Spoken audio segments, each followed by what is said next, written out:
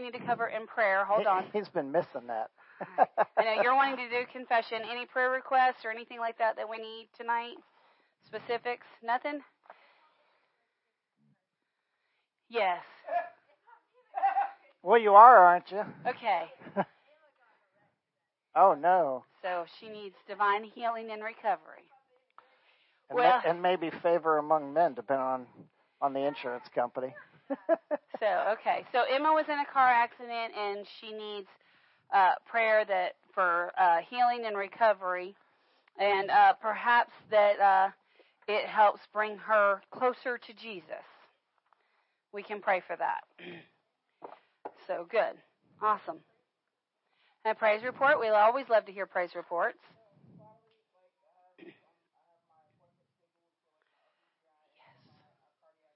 Yes. Awesome. Praise yes. God. Okay, good. Recommend? Okay. So awesome. So Amanda, we've been praying for during prayer time on Sundays. She's one of the people that we've been praying for divine healing, and her faith is that the doctors would help her to get to a place of healing. So the doctors are working with her, and she's getting results from that. So we praise God for that. And, of course, Derek, money cometh. Derek got a notification today of a financial increase coming his way. Praise God. Praise the Lord. And then, of course, he's been kind of stalled on getting his bypass surgery. They just weren't getting the appointment. They just couldn't get the ball rolling. But now the ball is rolling, so praise God for that. So big turnaround in Derek's world. So praise God. And then, Mari, your procedure went well and seems to have given you some aid and some help. So that's a wonderful praise report. Yeah. Because we've been believing for that. So thank God for that. So let's pray, and then we'll get into the Word. We'll pray and do our confession and get into the Word. So, Father, we come to you tonight in the mighty name of Jesus. Father, we thank you for this opportunity to gather in your name, to come together as the called out of their homes and called together for exhortation, instruction, and correction, and the building up of the body. And, Father, we thank you for that. Father, we thank you that as we gather, we ask and we receive by faith the spirit of wisdom, revelation, and knowledge, that we may come to know and understand you and what we have in you better. And, Father, we thank you for that. Father, we just lift up Emma to you tonight, Father God. Father, our understanding is that she was in a car accident, so we ask that she find favor with you, the insurance company, and all involved. Father, that the truth of what caused the accident come to light for all parties involved, and that if there be any healing required, that healing comes to her and any other ones involved quickly and speedily in Jesus' mighty name, and that this situation actually draws her closer to you in Jesus' name. And Father, we just give you all the praise and the honor for Derek's good reports and Amanda's good reports. And Father, we just thank you. And for Mari's good report, Father, we thank you that he's now getting some of that relief that he needed. And so he can walk in and believe in the divine healing to take place. And Father, we thank you for it in Jesus' mighty name. Amen. And all of God's people said? Amen. Amen and amen. All right.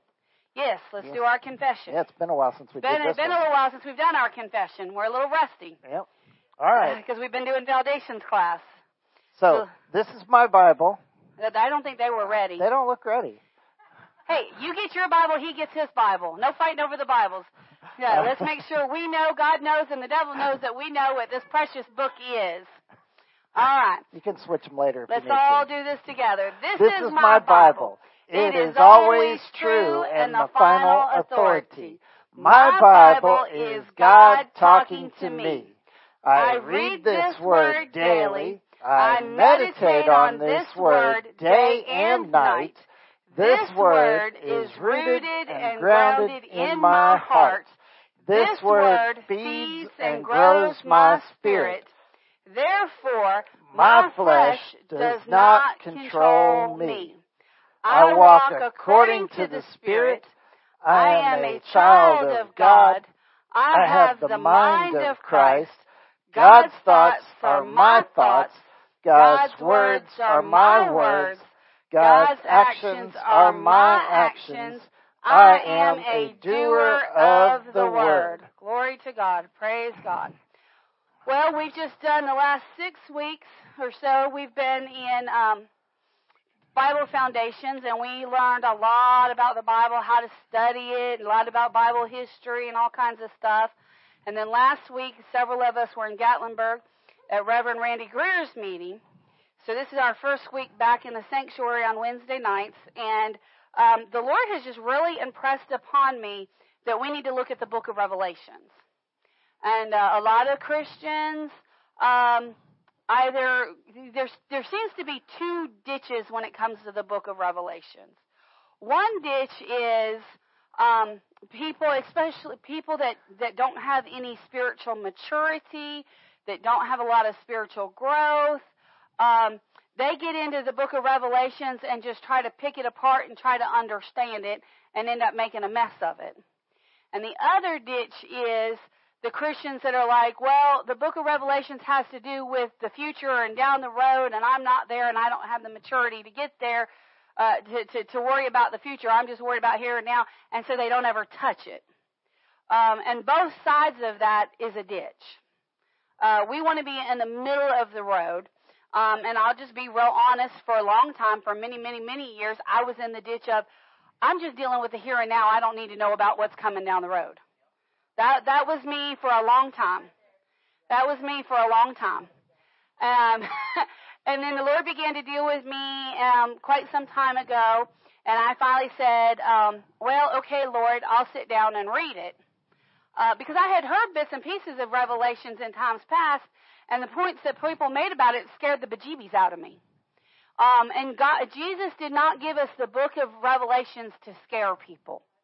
You need to understand that. The book of Revelations is not about scaring people. The book of Revelations was given to Saint John, the same John that wrote the Gospel of John, pretty close to the end of the first century, around between 94 and 96 AD. Some people believe that he wrote it closer to the middle of the first century, about the time that Rome largely moved from a pagan nation to a Christian nation. However, John clearly writes that he wrote this revelation, that he got this revelation while he was on the island of Patmos. And we know from history that he was sent to the island of Patmos at the end of the first century. Yep, he was sent in the year 90 and was released from there in the year 96. So he couldn't have written it earlier. He couldn't have written it in around 46 AD because he wasn't in Patmos at that time. So we can clearly see from the scriptures when it was written. So we're going to dive into it. You've got some notes. I have a little bit of introduction to the book of Revelation. The book of Revelation is a revelation. So revelation means unwrap. The definition, it means unwrapping or unveiling. Right. So the Greek word is apocalypsis, which is why it is sometimes called the book of the Apocalypse. So in English, this apocalypse means the end of the world. But in Greek, it means opening, like opening a Christmas present on Christmas morning. So not exactly the same meaning that we give it. Right. Okay. So this book is not a secret. It is a book that unwraps secrets. And God doesn't want its contents sealed up. He wants to tell everyone what he plans to do. So we should study it. We shouldn't be afraid of it. We should study it and learn what he wants to do. It's a revelation that focuses on Jesus Christ. The subject of the book is not the Antichrist, contrary to popular belief, or the War of Armageddon. The subject is Jesus and his majesty and his glory when he's coming. Correct. So when you read the book of Revelations, you need to understand that the book of Revelations is revealing things about the spirit realm. About the spirit realm. So when you read the book of Revelations, you have to look at it from a spiritual standpoint. Okay? Because John was caught up in the spirit, and he was seeing things and experiencing things in the spirit realm, and he was describing to the Christian population what he saw and what he experienced in the spirit. And so, in order to describe what was going on in the spirit, he had to use terms that we in the natural would understand. So even though he's drawing a very natural picture, he's talking about spiritual things. So if you look at the book of Revelations strictly from the natural, you're going to totally misunderstand it. You're not going to get it. You're not going to get it. You have to look at it from the Spirit. So let's start in Revelations 1:1, and we're going to read a little bit, and we're going to kind of point a few things out, and we'll see how far we get. I'm hoping to get to the end of chapter 3 today, but we'll see. I don't know if we'll make it that far, but we'll see. So the first chapter is just basically an introduction, and then chapter 2 and chapter 3 through the first one, are message to the 7 churches. Yeah. All right. So chapter 1, the revelation of St. John the Divine. The revelation in verse 1, the revelation of Jesus Christ, which God gave unto him to show unto his servants things which must shortly come to pass. All right, so let's take this first phraseology right here, the revelation or the unwrapping, we could say, or the revealing of Jesus Christ. It makes a whole lot more sense when you say the revelation, when you say the unwrapping or the revealing of Jesus Christ. Because when you first read the revelation of Jesus Christ, it sounds like Jesus is the is handing the revelation, and that's not what it is. It's a revelation of Jesus, which God gave to him, being John, to show his servants. So the whole purpose of this is to show God's servants, which is us, the Christians, things which must shortly come to pass. Now, I've already said you've got to look at this from a spiritual standpoint, okay? From a spiritual standpoint, shortly could be a long time. Can be very, like if we say shortly, if I say, hey, we're going to come to your house shortly, or we're going to head that way shortly, you think of a very compressed period of time. But Jesus was saying, the Father God wants you to have this message because this is going to happen in a short period of time, but he's referring to spiritual time. Spiritual time. So we know from the scriptures that one day with God is 1,000 of our years. So for God, what would be 2 days, which would fall in the category of short, would be 2,000 of our human years, which is the time that we're in right now. That's what we're approaching right now. We're approaching. Remember, Jesus was born, they believe, somewhere around 3 to 4 BC. Some people push it as late as 6 BC. And he lived for 33 and a half years. So, actually, that'd be as early as 6 BC. I'm sorry, not BC, AD. Jesus was not born in 0 AD. Jesus was born somewhere between 3 and 6 AD. I tend to believe it's closer to the 3. Some theologians push it as late as 6. But even if he was born at 3 AD, and he lived for 33 years, that's 36 years of the first century. You see what I'm saying? So, and we're in 2023. So we're real close to 2 full spiritual days from Jesus' birth. Well, actually from his resurrection. From his resurrection. Yeah. We're real close to that time period. It's a Latin word that means the year of our Lord. Yeah. Yeah, the direct translation is what he's trying to say. Yeah, which it's Latin, and if you translate the Latin, it means the year of our Lord. Yeah, it doesn't mean after death. which confuses a lot of people. So when he says... Because it was, technically it was supposed to start the year he was born, but the calendar's they're not exactly sure what year he was born. It's okay. So here's the takeaway. The shortly can mean a short period in the spirit. So, if it's between 2 and 3 days for the Father God, spiritual days, then we're still within the shortly season. You understand what I'm saying? So let me see. Brianna's looking at me like she's very confused. So let me help you. From 0 AD to 1000 AD would be 1 day for God in the spirit. This is when Jesus was born. Yes. About the time that Jesus was born. We're 2000, so we're in the year 2023. So we're, AD. After he was born. Right. So in school they teach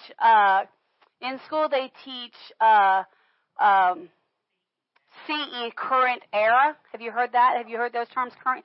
Okay. So for all of those that are paying attention, the calendar is separated into 2 different decades or 2 different times. You have BC, which stands for before Christ.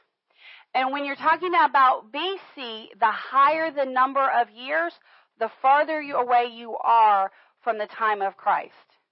So 400 BC is about 400 years before Christ was born. Okay? Then you have AD, which is a Latin term, which means the year of our Lord, and it's close to the time that Jesus was born. Then it went from BC to AD. So we're now in AD, and every full year that goes by, we add 1 to the calendar. Correct. So we're 2023 AD. So from 0 to 1000 AD is 1 day in the spirit. From 1000 AD to 2000 AD is 2 years in the spirit. From 2000 AD to 3000 AD is 3 days. In the spirit. In the spirit. Now, God tends to do everything by patterns. So, the Israelites were in the desert for 40 years. Jesus was in the desert for 40 days. Like it rained in the days of Noah. For 40 days. It rained for 40 days and 40 nights. Jesus was in the desert for 40 days and 40 nights. God follows number systems. Like Jonah was in the whale for 3 days and 3 nights. Jesus was in the grave for 3 days and 3 nights. However, you got to take into consideration the Jewish day and night. For us, our days and our nights go from midnight to midnight. It's 1 day. For the Jews, they go from 6 p.m. to 6 a.m. is 1 night. And from 6 a.m. to 6 p.m. is 1 day. Oh, like from sunset to sunrise, right. Basically. They count it by sunsets and sunrises. We count it by a calendar clock. So going by the Jewish day and night system, Jesus arose on the morning of the 3rd day. On the morning of the 3rd day, early in the 3rd day. So that would consist with, we've now entered the 3rd day. We've completed 0 to 1,000, we've completed 1 year. 1,000 to 2,000, we've completed, 2 days. So from 2,000 to 3,000 is 1 spiritual year, and we're in the early part of that spiritual day. Okay? So is it possible that Jesus is going to return at some point in this century from 2,000 to 3,000? Absolutely. Huh? We are technically in the 3rd day. We've started it. We've started the 3rd day. Yeah. Technically, we've started the 3rd day. Okay? Yes, we're brushing our teeth. It's early in the day. Right. So Jesus said, the things that I'm going to show you, John, in this revelation must come shortly. Many times when we look at the book of Revelations, we tend to look at it solely from the human natural calendar. But how much do you know, John was at the island of Patmos, and his idea of shortly has far come and gone. Far come and gone. So could Jesus have been when Jesus said shortly, could he have possibly been talking about John's idea of shortly? No, he had to be talking about God's idea of shortly, which meant this was a spiritual shortly. And remember, John was in his 90s when he got the vision. So for him, shortly could be several years, if you're thinking physical. Yeah. So, and it says, we don't know exactly his age, but he was quite an older man at that point. And it says, so there's a semicolon, which means all of this is connected. And he sent and signified it by his angel onto the servant John. So the indication here is that John is being visited by an angel. So keep that in mind. And that that this angel is bringing John this record. So let's keep reading. All right. So and he sent and signified it by his angel unto his servant John, who bear record of the word of God and of the testimony of Jesus Christ, and of all things that he saw. Blessed is he that readeth, and they that hear the words of this prophecy, and keep those things which are written therein, for the time is at hand. Okay, verse 3 tells us what our obligation is to the book of Revelations. Our obligation to the book of Revelations is, number 1, we need to read it. And hear it. Number 2, we need to hear the words of this prophecy. In other words, we need to understand that what he's talking about is a prophecy. Okay? And prophecies are to edify, to build up, to encourage. Prophecies can talk about things present and things past, but they largely talk about things to come. And then the third thing that we're supposed to do with this book is keep those things which are written therein. In other words, keep them where? In our hearts. Keep it in our heart. Keep it in other words, get it down in our spirit. And why? Because the Bible tells us that the Comforter, the Holy Spirit, will bring all things to our remembrance. So when we put the book of Revelations down in our spirit, when we keep it in our heart, it allows the Holy Spirit to begin to speak to us and say, hey, remember Jesus said these things would happen? This is that. So that's the purpose of getting this down in our spirit. And he said, and here's why you need to read it, here's why you need to hear it, and here's why you need to keep it, for the time or the season or the era or the age is at hand.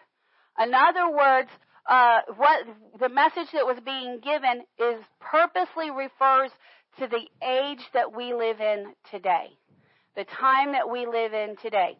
See, in the Old Testament, when the prophets Isaiah and Daniel and Ezekiel prophesied, they talked about the day of Jesus. So they were talking about the next age or the next era of God. But John said, by the hand of God, John said, what I'm telling you has to do with your time and your era of God. So we know that this pertains to the era of God that we're living in. So let's find out. Which is interesting because the first thing he's going to talk about is 7 churches that were around 2,000 years ago. Right. Anyways, verse 4. To John, to the 7 churches which are in Asia, grace be unto you and peace from him which is, and which was, and which is to come, and from the 7 spirits which are before his throne. Okay, so here the angel says, John, I want you to tell the 7 churches which are in Asia. Tell them, grace be unto you and peace from him which is which was, and which is to come.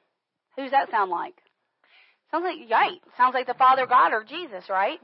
And the 7 spirits which are before the throne. Now that used to really give me a hard time. What do you mean 7 spirits? I thought there was only 1 spirit. I thought there was only 1 Holy Ghost. You're right. The 7 spirits refers to the 7 attributes or the 7 distinct characteristics of the Holy Spirit. You can find these in Isaiah chapter 11, verses 1 through 3. Let's go look at that real quick. Isaiah chapter 11.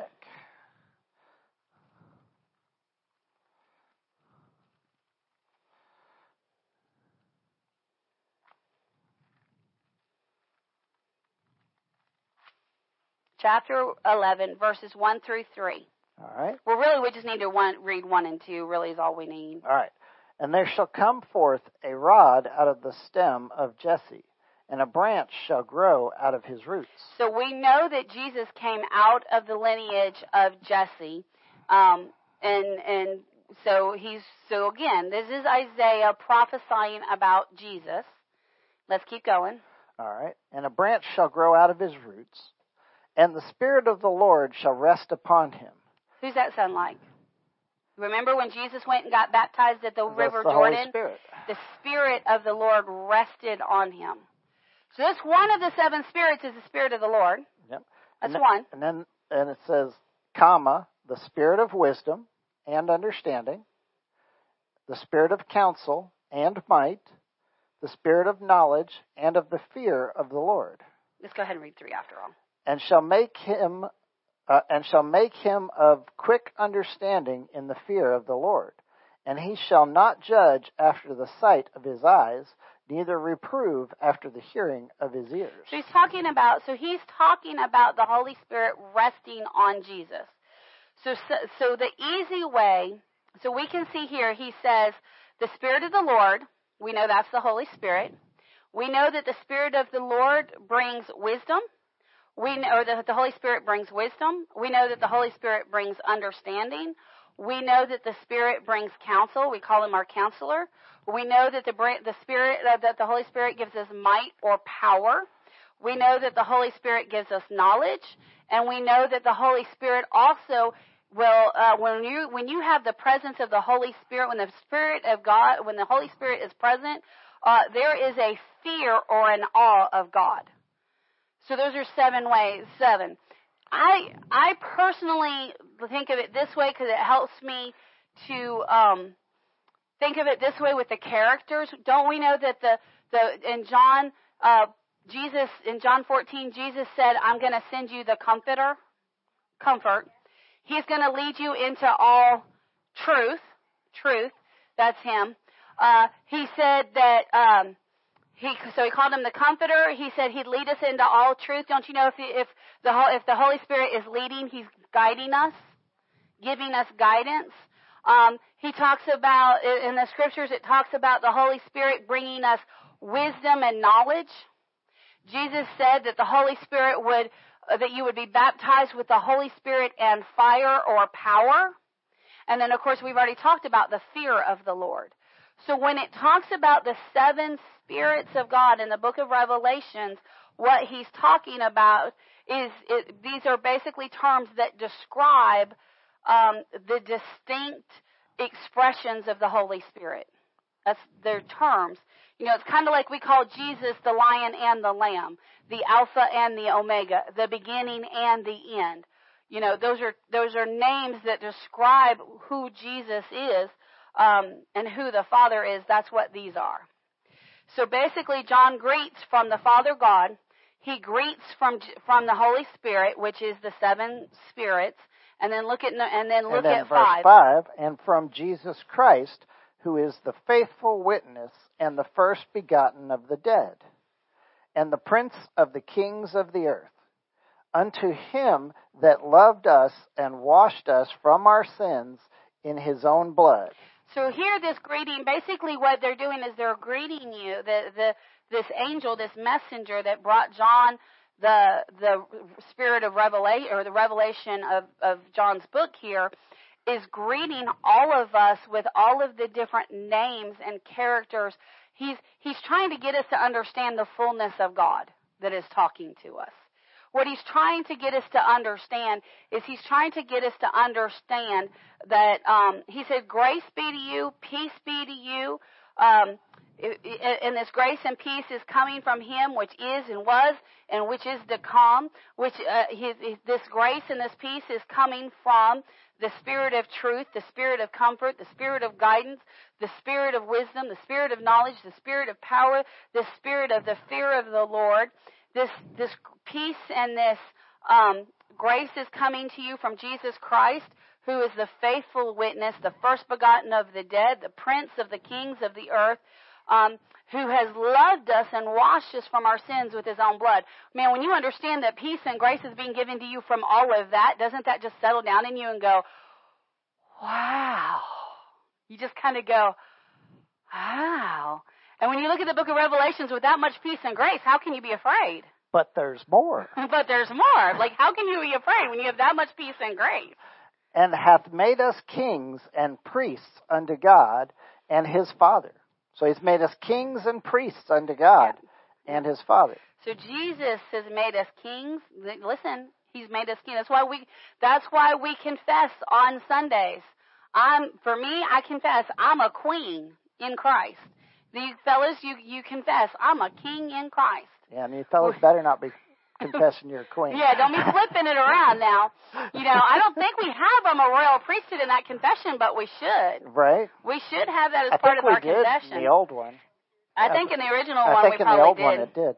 All right. And to him be glory and dominion forever and ever. Amen. Praise God. He's just saying, to Jesus be the glory, to the Father God. Talk about a good greeting. Yeah, that's a powerful greeting. All right, verse 7. Behold, he cometh with clouds, and every eye shall see him, and they also which pierced him. And all kindreds of the earth shall wail because of him. Even so. Now where it says, behold, he cometh with clouds. He's not talking about puffy clouds that you look up in the sky and see. He's not talking about puffy clouds. He's talking about the glory cloud. This is the same cloud that went before the Israelites in the desert. This is the glory of God. This is the same cloud that took up Elijah in the whirlwind. This is the same cloud that received Jesus when he ascended on high there on the right before he sent the disciples to the day of Pentecost. So this is a glory cloud, and it's going to, and this glory cloud is going to come so that every person is going to see him. He said every person, including those which have pierced him. Now we automatically think in the natural that means those that were there at his crucifixion, and I believe that those that were there at his crucifixion and called for him to be crucified, that have passed, I believe they're going to see him. But I also believe that this has to do with the whole earth that has mocked him and sinned and added to his stripes in this life will also see him. Yep. Will also see him. And they'll all know at that point how badly they've messed up. That's and that's right. why it says, and all kindreds of the earth shall wail because of him. Because they're going to know that he is Lord and that they were wrong. Do what, Brianna? What did you say? So yes, the people that have received him and the people that have denied him, the whole world will see him. And those That's that exactly right. Sinned knowingly. We'll see him. Yeah. We'll see him, absolutely. All right.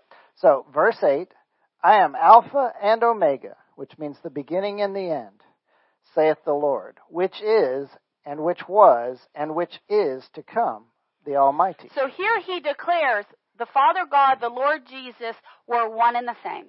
He's declaring we are exactly the one and the same. I was there in the beginning, I am here now, and I am here to come. He's declaring I am the one.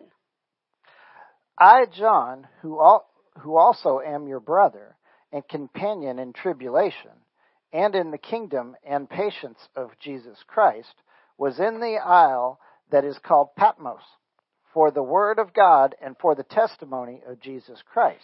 Now, remember I said back here that the is in verse 2, at the end of verse 1, it says, by the angel unto his servant John. Mm-hmm. We know that sometimes in the Old Testament, the word angel, when it'll say the angel of the Lord, we know that sometimes it means Jesus. And this angel, this messenger, is declaring the Father God and declaring Jesus. It kind of sounds like maybe that angel is Jesus himself, doesn't it? Right. Maybe. Because he just said, look at verse 9, look at verse 8. He said, I am. Do you think an angel is going to say, I am the Alpha and the Omega? No, because that would be the angel elevating himself. So this is John is seeing Jesus. And you have to remember, they did not, in the Old Testament, the beginning of the New Testament, and for quite some time, they didn't distinguish like we do today the differences between angels and demons. They just said, the word angel to them meant spiritual messenger or spiritual being. They didn't differentiate between angels and demons like we do. Because they didn't have the revelation that we have, because we've had more time to understand God than they did. So this was Jesus talking to John. And then John tells us where he was. He said, I'm on the island of Patmos. So when did he write this? When he was on the island, right? Right. Okay. He says, for the word of God and for the testimony of Jesus Christ. So this book, so right here, John tells us, this is the testimony of Jesus Christ. This is not the testimony of Satan. This is the testimony of Jesus Christ. This is not the testimony of the world-ending Armageddon, but this is the testimony of, what did you say Armageddon meant earlier? The gift or the package? Oh, what did I say? I got the word here. It was opening. The opening. Yeah, he said, opening. he said, basically what he's saying is, this is my open testimony. Jesus Christ himself is giving the open testimony. All right, so let's keep reading. Yeah, opening. That's the word. Okay, verse 10. I was in the Spirit on the Lord's day, and heard behind me a great voice as of a trumpet. Now where he says, so now we know he's in the Spirit, he's not in the natural. Where it says, I heard a voice as a trumpet, this is very interesting. Before God gave Moses the law, he signified that a law was being given, a spiritual declaration was being made. How God signified that was with the sound of a trumpet.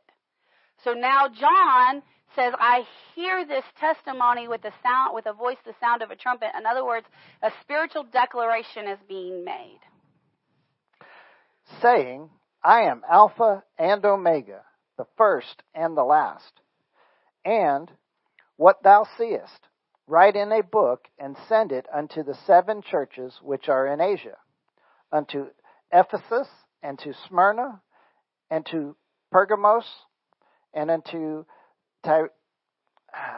Thyatira, and unto Sardis. Thyatira. Yeah, something like that. Yeah, I know. It's a hard one even when you sat there and studied it. Right. All right. And into Sardis, and into Philadelphia. That one I can get. Right. And into Laodicea. And I turned to see the voice that spake with me. And being turned, I saw 7 golden candlesticks. And in the midst of the 7 candlesticks, one like unto the Son of Man, clothed with a garment down to the foot, and girt about the paps with a golden girdle. He had a golden belt. His head and it was a breastplate, but we'll come back to it. Keep going. His head and his hairs were white like wool, as white as snow, and his eyes were as flame of fire, and his feet like unto fine brass, as if they burned in a furnace, and his voice was as the sound of many waters. And he had in his right hand 7 stars, and out of his mouth went a sharp 2-edged sword. And his countenance was as the sun shineth in his strength. There's all this debate about what Jesus looks like. John just told us what Jesus looks like in the spirit realm. He just drew us a picture. Remember, Jesus was speaking, and he said, and I turned to see the voice that spoke to me. So he's turning around to see who's speaking, and we know that it was Jesus speaking. And he said, and I saw 7 golden candlesticks. So here's 7 golden candlesticks. And in the midst of the candlesticks, one like the Son of Man. So this person that he saw looked just like a person. Had the form just like a regular person. He was clothed in a garment of white down to his foot. So he had a white robe on all the way down to his feet. And it says, and girt about his paps with golden girdle. The paps are the breast. Remember, John talked about, there was a scripture about Jesus suckling from the paps. It's talking about the breast. So when he said around about his paps, he's talking about the breast of a person. So he had a golden breastplate on. That's what he had on. Okay. So he has on this golden breastplate, or a golden girdle. So this thing like covered the bulk of the body, of the torso. His head and his hairs were white like wool. White like wool. So the indication is perhaps there was a little bit of a curl to it. But they were white and kind of wiry. White as snow. So Jesus is now white-headed, like snow. And his eyes were as flames of fire. We were just reading, I know Jackie you'll remember it, we were just reading I Believe in Visions. And in that, Dad Hagin was talking about how people have asked, well, what does Jesus look like when you looked in? And he said they look like deep wells of love. But he kept questioning Jesus. He questioned Jesus like 5 or 6 times about, you didn't mean to say you couldn't, you meant to say that you wouldn't. And after about the 5th time, Jesus looked at him sternly, and Dad Hagin said it looked like fire shot from his eyes, and there were lightning in his eyes. That's largely what he just talked about right here. There was fire in his eyes. And it says, and his feet were like onto fine brass. His feet were brassy colored, as if they burned in a furnace. Have you ever seen brass get hot? It takes on that red glow.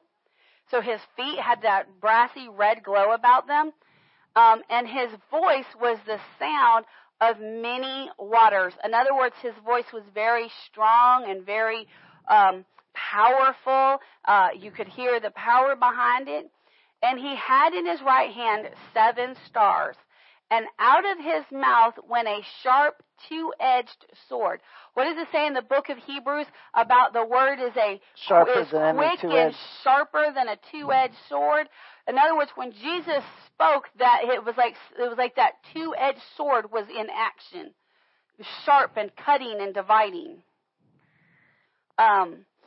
So he is sharp like that, and his countenance was as the sun shineth in his strength. In other words, he glowed with a light as bright or brighter than the sun. Can you imagine this? Can you imagine what Jesus looked like? What Jesus is going to look like when we get to heaven? I can certainly imagine John's reaction. Right? Verse 17, and when I saw him, I fell at his feet as dead. And he laid his right hand upon me, saying unto me, fear not, I am the first and the last. John turned around and looked at him, and John fell out, slain in the spirit like a dead man. And the only way that John could get up and function was Jesus had to go over and lay his hand on him and release him with the word, fear not. Verse 18, I am he that liveth and was dead, and behold, I am alive forevermore. You know what it's like to be laid out. Zach knows what it's like to be laid out, unable to move until the Lord says you can move. Okay, verse 18. I am he that liveth and was dead, and behold, I am alive forevermore. Amen. And have the keys of hell and of death. How much you know? Remember, John saw Jesus. John walked with Jesus. How many? But yet Jesus had to say, I'm the one that lived and died, and now I live again. How much you know? Jesus' appearance changed. When you get your glorified body, your physical appearance is going to change. You're going to change back to that glorified state that God had originally created us from. I heard Keith Moore do a teaching on it, and it was amazing. I shared it with Derek. It was amazing. Keith Moore talks about how that when the curse entered the earth, that every single human on the planet was skewed away from the original. And some people were skewed to the lighter side, the Caucasians, and some people were skewed to the darker side, which are our colored brothers and sisters. And he said when God glorifies all of us, our skin color is going to change, and we're all going to come back to that bronze color like Jesus has. In fact, Miss Ann will tell you, and I bet Jackie probably can tell you too, that in cosmetology they talk about the skin being bronze toned, and you've got to figure out which degree of bronze each person has, no matter what their skin color is. Do I have that right? See, we are originally I hear a voice bronze back there, but I don't see Jackie. Yeah, she's down. She's below the wall back there. So, but anyhow, Jesus called, so to understand how much he was slain, Jesus called John his friend. Yes. And I'm quite sure that John considered Jesus to be his best friend. Yes. Even though Jesus probably had like 12 best friends. Or, right. Well, no, he only or, three or 11, that were really, really close. But that's a lot of work, right? Right. Well, I'm saying that Jesus doesn't have. Yeah. He had three. I'm Remember, saying Jesus is impartial, so he wouldn't have said that, but John probably would have. Right. So John considered Jesus his. Yeah, not right, Judas. Right. That's why I switched to 11. Right. But remember, I got to debate with Pastor Mike right here, because remember, he only took Peter, James, and John to the Mount of Figuration. That's true. And he only took them to the garden. Remember, he said, "You 11 stay here, and then you 3 come with me a little farther." So of the 12, there was only 3 that he was really close to. Right, that he kept taking with him everywhere he went. Right. So true. Okay, so he probably was almost as close as Jesus had to a best friend. Yep. And I'm sure he considered Jesus to be his very best friend. Absolutely. So when he saw him and in his current glorified state, and he immediately fell as to his face as though slain by fear.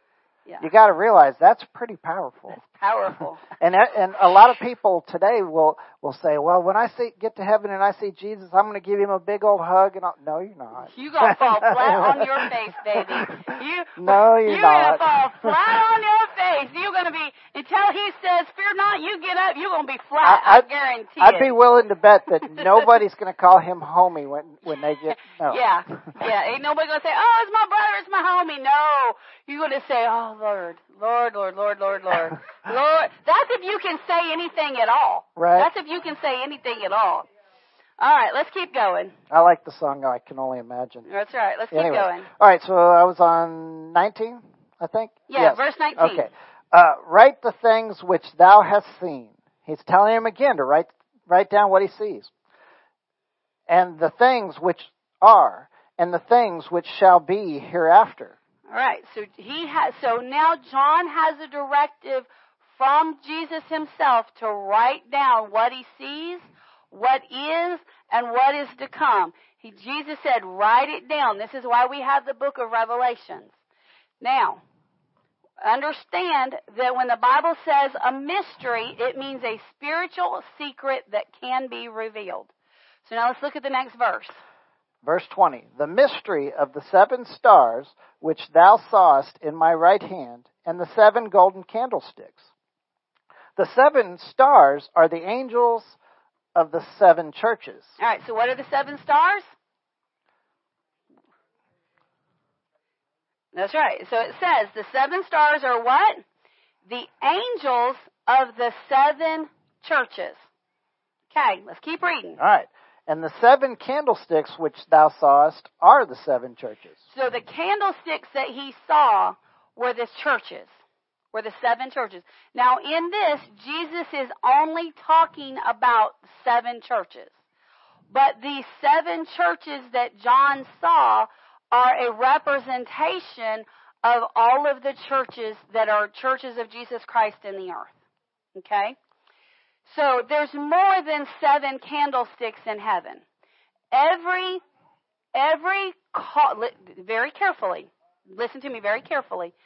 Every church that is called and established by God is represented by a candlestick in the spirit realm.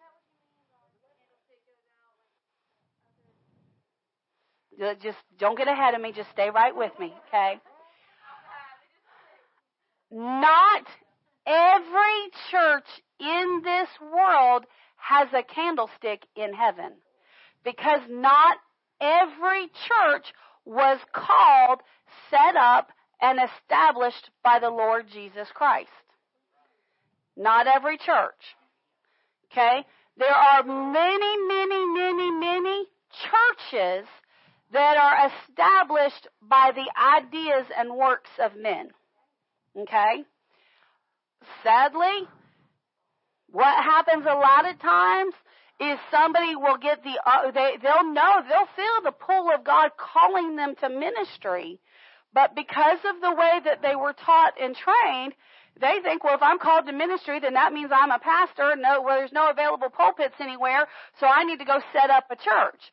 No, that doesn't mean that you're called.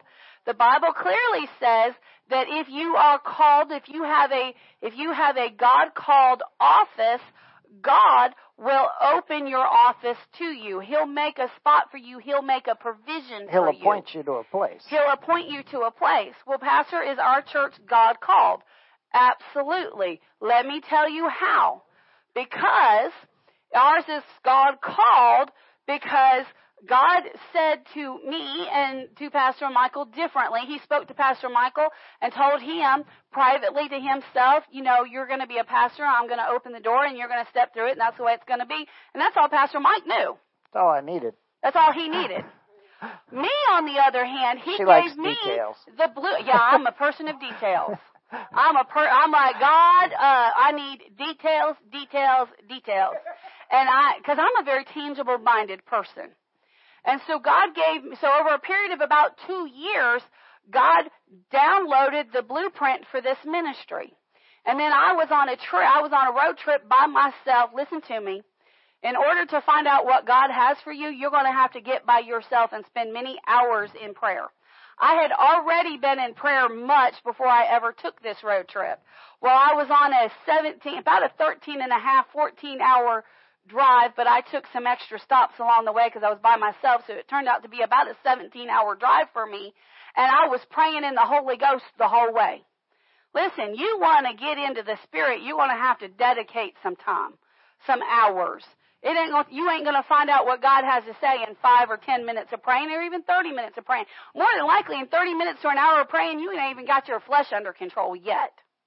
More than likely. So I was on this long, extended drive, and about the time I was getting into Tulsa, the Lord began to talk to me, and He began to ask me some questions. And I'm gonna I can do it like Brother Randy. I can make a long story short, or I can make a long story longer. It's whatever you want it. I can do it. But we're going to go with the short version today. And I was driving, and the Lord began to ask me some questions about the ministry that we were sitting under at the time. And I began to answer and the Lord asked me a question, and I knew enough to say, Lord, thou knowest.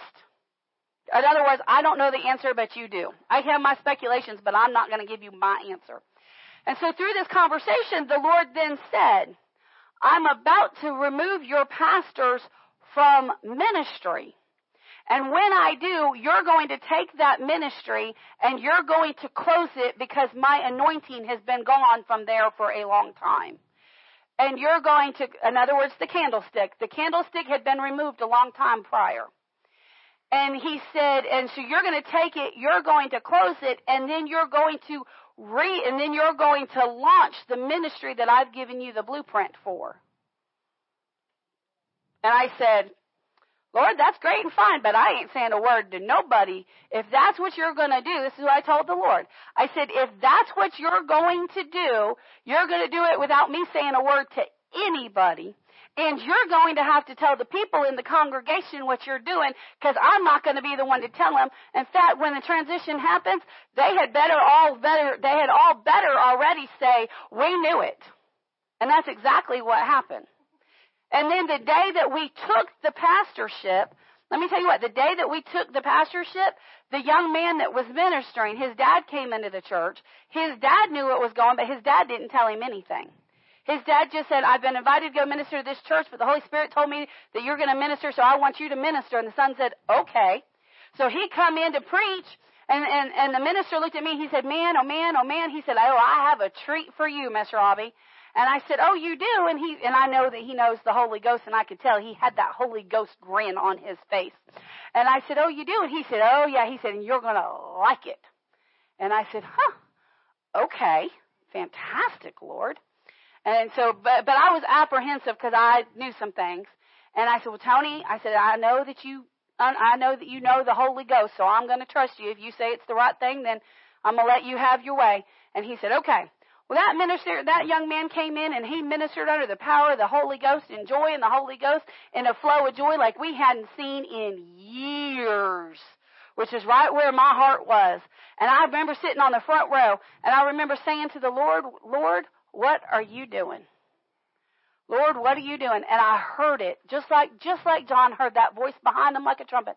I heard the voice of the Lord, and he said, I'm establishing your ministry in the Spirit today. He said, do you not flow in the spirit of joy? And I said, yes, Lord, I flow in the spirit of joy. He said, it's going to flow in this house today. And then, I ain't never told anybody this before. I ain't never said this out of my mouth before, as far as I know. And then the Lord said, he said, I'm establishing your ministry in joy, and I'm establishing your ministry in authority over devils and demons, and you'll cast them out in Jesus' name. I said, Lord, I don't want that. Thank you. And I just kind of pretended like no big deal. Well, the next thing I knew, there was the demon-possessed man on the front fixing to show out, and I had to take authority over him in Jesus' name, and we did. Praise the Lord.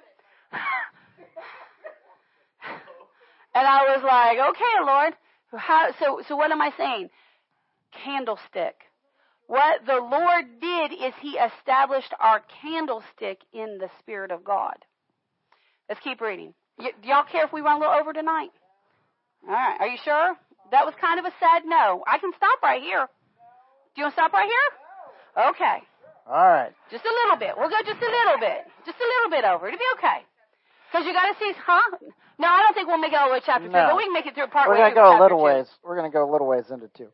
So, going back to 20, remember, the mystery of the 7 stars which thou sawest in my right hand, and the 7 golden candlesticks. The 7 stars are the angels of the 7 churches, and the 7 candlesticks which thou sawest are the 7 churches. Again, every God-called, God-ordained church has a candlestick that represents that ministry in heaven. Okay? Well, apparently, there's an angel that goes with that candlestick. Now, hold on. Okay. I'm about to mess with your theology. I'm about to kick your theology cow right in the head. Chapter 2. Unto the angel of the church of Ephesus, write. Now, wait a minute. Who's writing? John's writing. John is writing. And he told John to do what? Write to an angel. Write to an angel? Why would John need to write anything to an angel?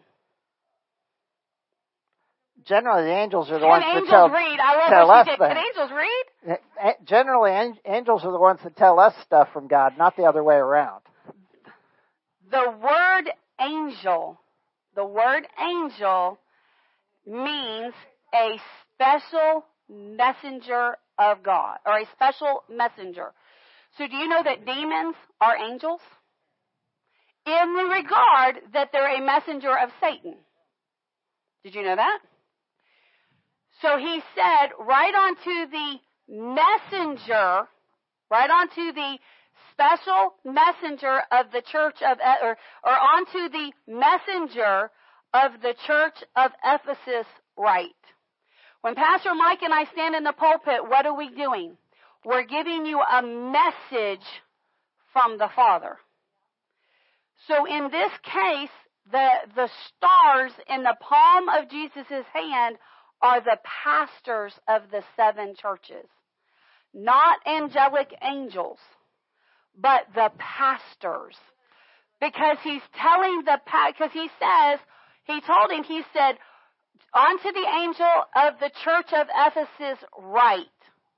So he said, I want you to write a note or write a letter to the pastor at the church of Ephesus. So what does he tell the pastor at the church of Ephesus? And let's find out. If you don't believe that, think about this. We've established that every person has their own angel or angels that are assigned to them. So why would he stop at just one for a church? That's right. Now, does that mean that churches don't have angels assigned to them? No, churches do have angels assigned to them. But here, it's very clear, because remember, a mystery is a spiritual secret that can be revealed. And Jesus said, the stars are the messengers of the churches. The candlesticks are the churches. Now let's find out what he told this messenger, and let's look at what Jesus told the angel to find out. Is this something he's going to tell an angel or something he's going to tell a pastor? Let's find out. Is this the church that was let's keep going. that we found out about? Is this the one? I'm not sure where you're going, but let's read. Right, okay. That conclusion will come to us. You're not listening, but okay. Is this which one? Is this the one where I was born? Oh, no, this is not. Okay. No, that's the church of Smyrna. So the church of Smyrna is Izmir, Turkey today, which is where Pastor Mike was born. Found that out today. I was really excited cool. about it. He was born in Smyrna. Yeah. Not necessarily in the church, but in Smyrna. So that was cool. Anyways. Right. Anyhow. Okay. Side journey.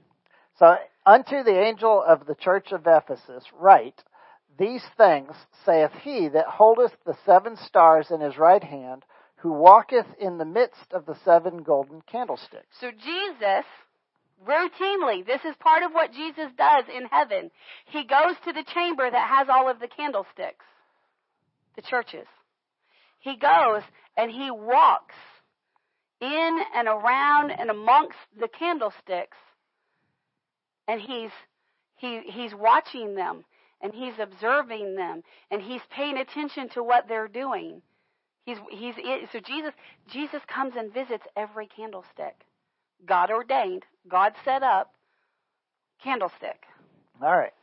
So Jesus has walked around in the church of Ephesus. So verse 2, I know thy works and thy labor and thy patience, and how thou canst not bear them which are evil. These are all good things. Jesus said, yep, you're doing works, that's good. Yep, you're laboring, that's good. You're patient, that's good. And you cannot stand, can't even bear the evil that's around you. Good job, church at Ephesus. And then there's a colon. And thou hast tried them which say they are apostles, and are not, and hast found them liars. He said, Pastor at Ephesus, he said, you've even looked at those around you that call themselves apostles. You've looked around at those around you that call themselves prophets, and you've exposed that they're not who they say they are. He said, I'm very proud of you for that. That's a job that an angel would do? Does it sound like an angel would do works? Does it sound like an angel would do the labor of the ministry? Does it sound like an angel would be patient in their work? Does it sound like an angel is one that's going to maybe put up with evil? This is the works of the church. He's looking at the church. He said, church, you're doing good. He said, church, you're even calling out those that are standing in offices, and you're saying, you're not you. That's not you. That's not you. That's part of what a pastor does. How many times have I stood in this pulpit and told you to look out for some of these people? That's part of what the pastor is supposed to do. Did an angel come down from heaven and disrupt the service and call them out? No. Who called them out? The pastor did. Keep going. All right. Verse 3. And hast borne and hast patience and for my name's sake hast labored, and hast not fainted. In other words, no matter what comes at you, you just keep going. You just keep going. You don't faint, you just keep going. Now, here Jesus is really building up this church at Ephesus. Yep, he's telling them, good job. Said, you guys are doing great. You are doing really good, Ephesus. Nevertheless, I have somewhat against thee. Uh-oh. He said, how much do you know? Churches can have it all right, but have some issues. And a lot of times, I'm going to tell you the truth, a lot of times a pastor can get looking at their flock, get looking at their own life, get looking at things and go, oh, we're doing this right, we're doing this right, we're doing this right, we got it going on, we got this going on, we're doing it right, and fail to look at where they're missing it. Fail to look at where they're missing it. So what did Jesus do? Jesus came to the church of Ephesus, and he judged what they were doing right and what they were doing wrong. And he said, Ephesus, you got a lot going on that's right, but you got some things that are wrong. All right. So nevertheless, I have somewhat against thee, because thou hast left thy first love. Remember, therefore, from whence thou art fallen, and repent, and do the first works. Or else I will come unto thee quickly, and will remove thy candlestick out of his place, except thou repent. What's he going to remove? The church. The candlestick. The anointing. The anointing. The angels will often deliver the anointing. So you can have churches that once were doing everything right, except for a little here and a little there. I read this, and I looked at Michael, and I said, I'm guilty. I'm guilty. He's talking to the pastor. Listen, we got a lot going on in this church that's right. We do. But if I'm honest with my personal walk with Jesus, it's not what it once was. It's not at the level that it once was.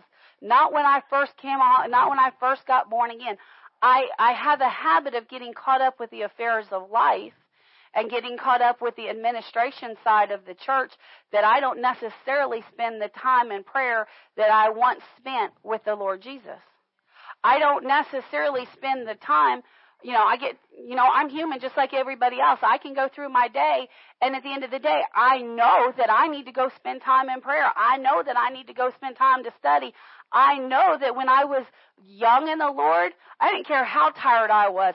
There were some nights when I was young in the Lord, I would stay up in prayer all night long and not get a wink of sleep and go on the next day and do a full day and never be tired. I would. I'd go to bed, I'd sleep 2 or 3 hours, and the Spirit of God would stir me, and I'd get up, and I'd go get in the living room and get on my hands before the Lord and pray until the sun came up. I can tell you that I've not done that in quite some time. So I'm guilty of not keeping my first love. And if I'm not careful, if I don't repent and begin to get back to those things, then I'm in danger of God pulling our candlestick out of heaven, pulling the anointing, and then we become a dead church. We don't want that. We don't want that. We don't want that. So could he be talking to the angel? He said, write to the angel that you've left your first love. Could he possibly be talking to an angel? No. No. They're servants. It's a service of, we are servants of will. They're a servant of duty. So how could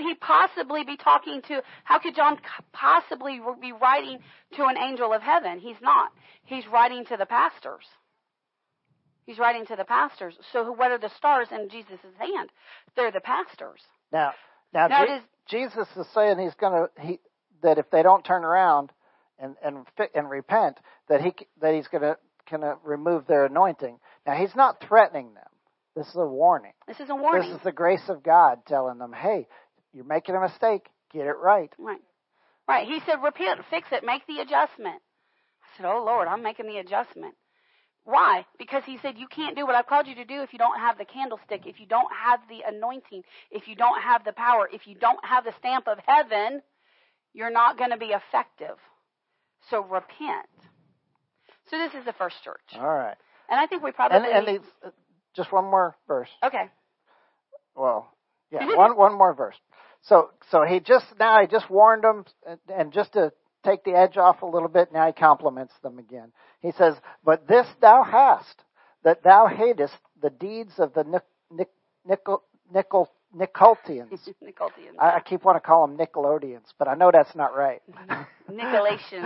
All right, the Nicolaitans, which I also hate. So he said, "Hey, you got a lot of stuff right, and you got this wrong. But what I really like is that you don't like those guys." So who are the Nicolaitans? The Nicolaitans were a sect of Jews. So we could say a group of Christians that claimed to be Christians, but yet they served Satan. They did idol worship. They were fornicators. They were adulterers. They were partiers. They were basically hypocritical Christians serving the flesh instead of serving God. And Jesus said, you hate those. And let me tell you something. I do hate those. I hate those hypocritical churches. I hate them. And why? Because they're leading fellow Christians astray. That's why, because they're doing damage to the body of Christ. They're teaching them that it's okay to sin when, because Jesus already died for their sins. Sound familiar? So we'll finish going through the other 6 churches next week. We'll see how far we get. I knew I was pushing hard to get as far as I did, but I wanted to make the point who he's talking to here. And we'll go through the other 6 churches. Now, here's why why he pulled 7 churches. Because these 7 churches represent all of the churches. You can find these 7 churches throughout the entire world. And you can find churches. You can find portions of these 7 churches in any church. Yes. And I said, he's calling out the pastor, but how much do you know? He's not just looking at the pastor. He's looking at y'all too. So he's walking around and he's saying, you're doing this right, you're doing this right, you're doing this right, but you've left your first love. Ooh, Jesus, let me get back to that. Let me repent. Let me get right. So don't just look at it and go, well, he's talking to the pastor, I'm off the hook. Don't do that. That's a bad plan, man. Well, no, I think some people would appreciate that plan. I'm off the hook. No, I don't have to worry about it. It's their fault. He's just going to hold the pastor accountable first. He's going to talk to the pastor first, and then he'll talk to you. Glory to God. Praise the Lord. Well, tithes and offerings, it's good to give in the house of God. You want to bless the offering? Well, Lord, we thank you for this word we've received. We receive it with gladness and singleness of heart. We will meditate on this word, and it will get down deep on the inside and grow and bear fruit in our lives and the lives of those we come in contact with. Lord, we know that this word is an opening, a revelation, an unwrapping of the true greatness of Jesus and His second coming. And it's a warning also. It's a warning to the churches that, hey, you need to get it right. Or else thank you, Lord. There's going to be problems. Yes, thank you, Father. Thank you, and Father. Lord, we thank you for this warning. We thank you for this revelation. We thank you for opening your knowledge to us. And we just want to see your work done here on earth as it is in heaven, Lord, because, hey, you bless us left and right, and you've blessed us over and over and over again. And we just love you, Lord. And we just want to give unto your kingdom. So we do. Thank you, Father. And Lord, we ask that you bless our offering, that you bless it so that it'll go further than we could ever ask, hope, or think towards the furthering of your kingdom and the doing of your work here on earth. Lord, we also ask that for our offering, that you bless us, not because we expect a return, but because we can become a greater blessing. And we thank you for that, Lord. Thank you, Father. Thank you, Lord. Thank you, Lord, for watching out over us and giving us peace and happiness and favor among men. And Lord, just watch over us through the week. In Jesus' name. Glory to God. Amen. Thank you, Father. Thank you, Father. Amen and amen. Thank you, Father. We receive your good word tonight in Jesus' mighty name. Glory to God. Well, we've got prayer for the nation Saturday at 8 o'clock in the morning. I know it's early, but we can put the flesh down for 1 hour and pray for our nation. So if you can make it Sunday morning. We'll have pictures from Miss Kathy's trip to Israel. It's been hot, but she's